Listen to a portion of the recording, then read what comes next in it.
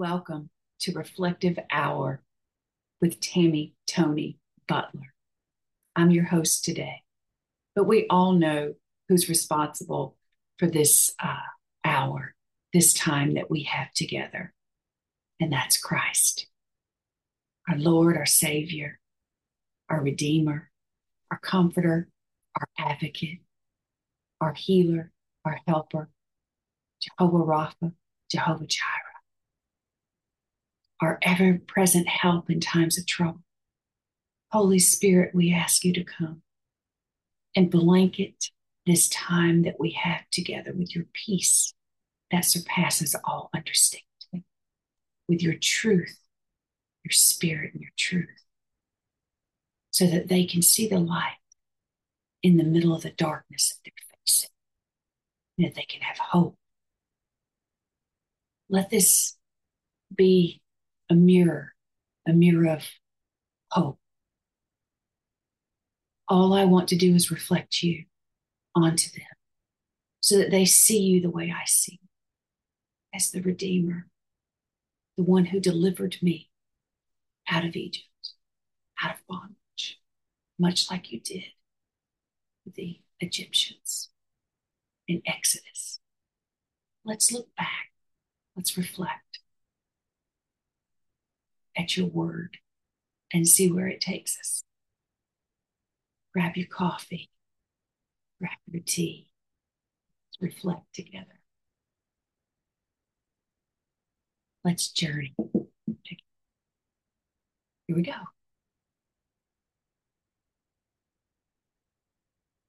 Being delivered out of bondage can be messy work.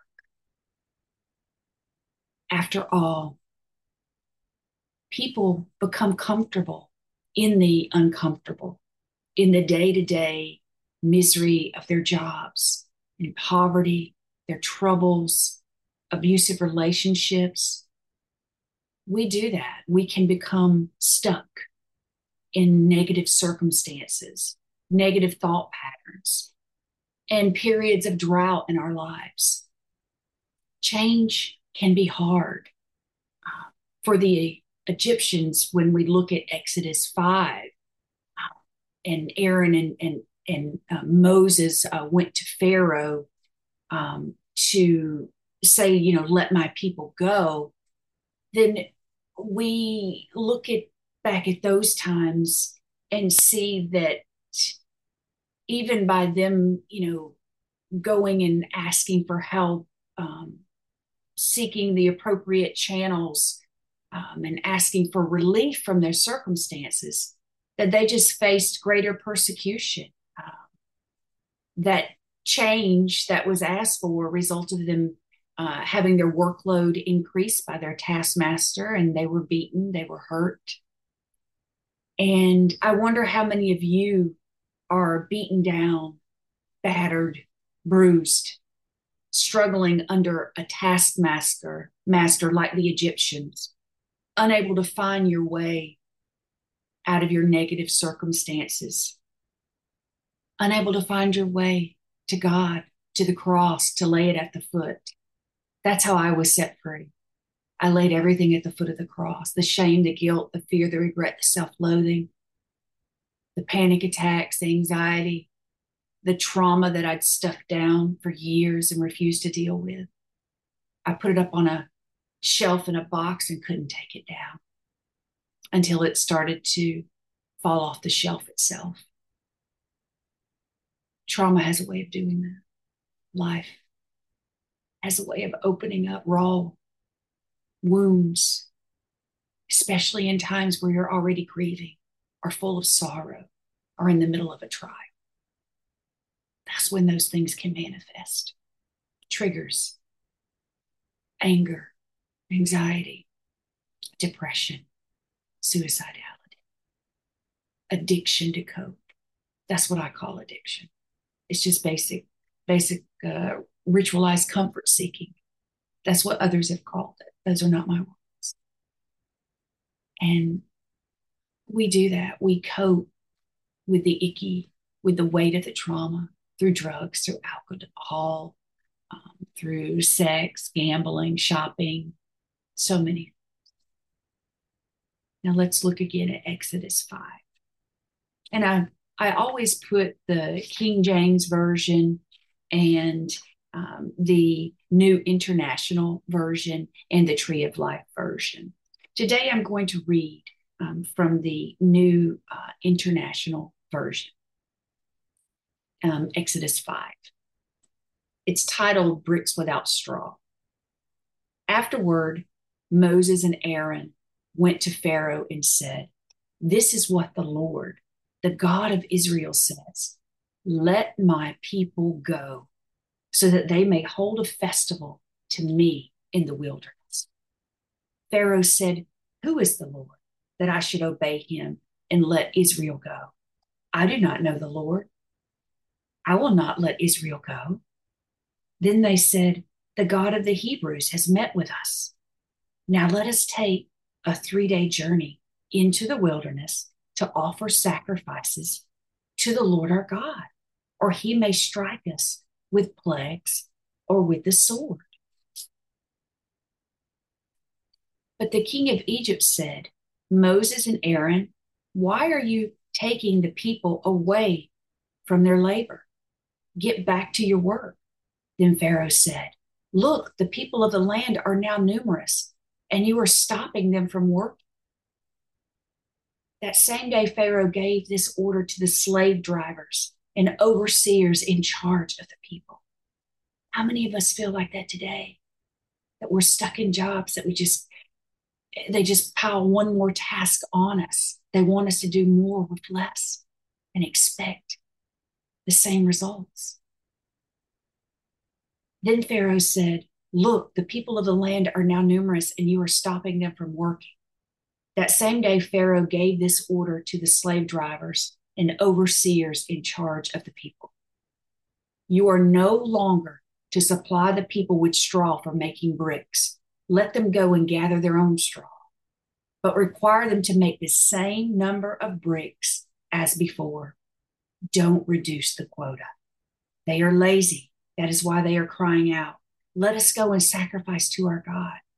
Make the work harder for the people so that they keep working and pay no attention to lies."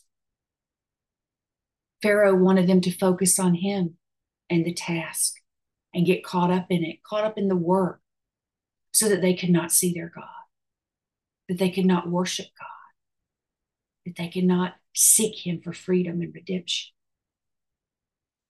Then the slave drivers and the overseers went out and said to the people, "This is what Pharaoh says. I will not give you any more straw.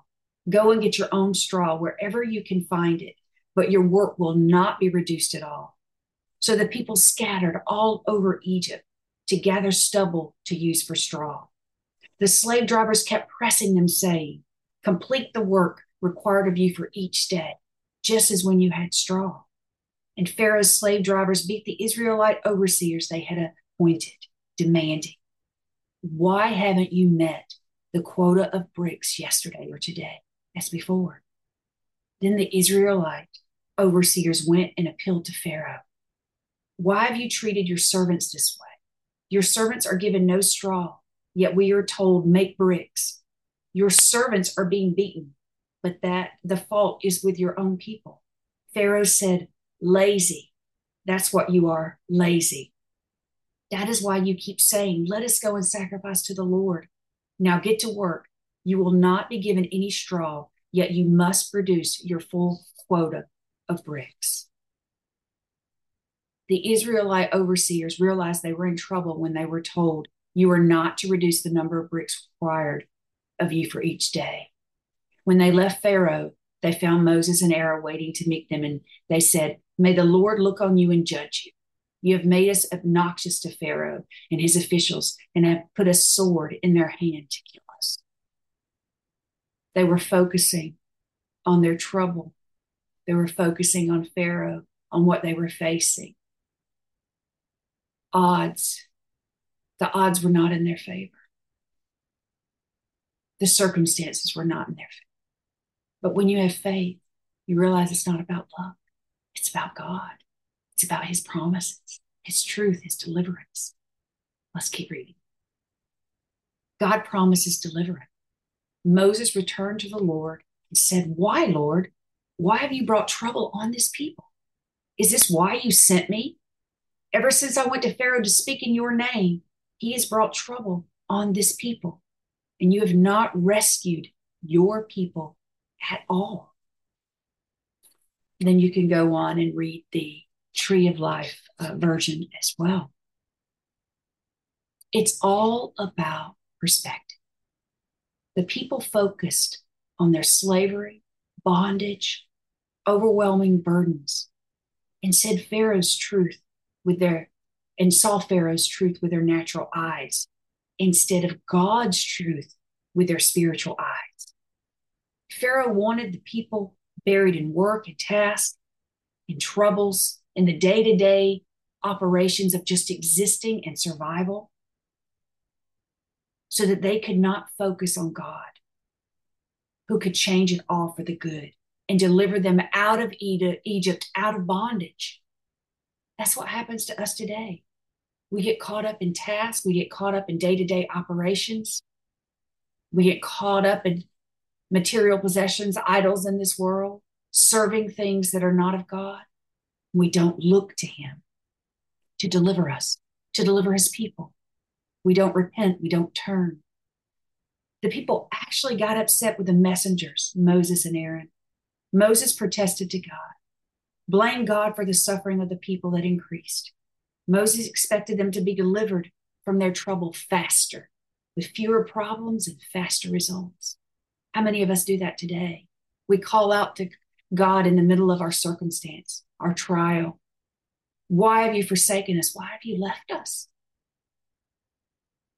But what is it that God wants us to see? Maybe our perspective needs to change. When God is at work in your life, suffering setbacks and hardship may still occur. What is God wanting you to learn in the current situation you're facing? Problems, exercise patience, and develop our character, often in the crushing, in the pruning and crushing process. We are developed and delivered. Problems teach us to trust God to do what is best for us. They teach us to praise and honor God and worship. Worship God in good and bad. Focus on the good in any situation, which changes our perspective to gratitude instead of bickering, instead of having that critical spirit to where we focus on our problems and not on our deliverer. God is not the source of the problem.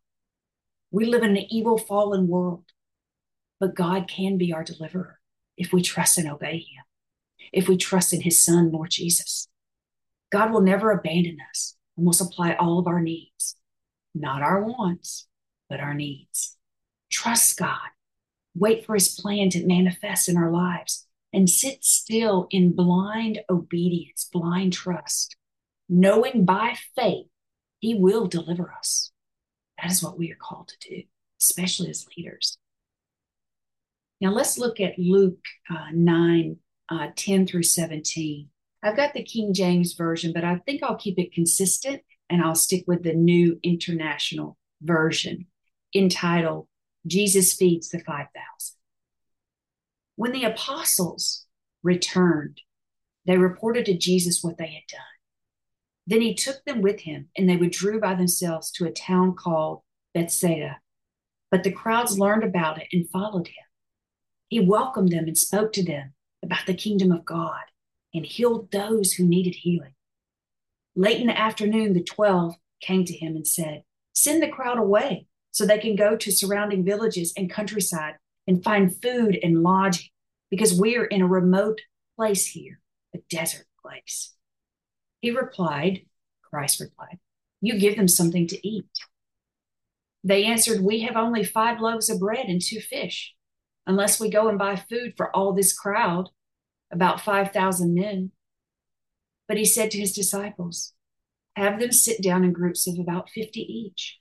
The disciples did so, and everyone sat down, taking the 5 loaves and the 2 fish, and looking up to heaven.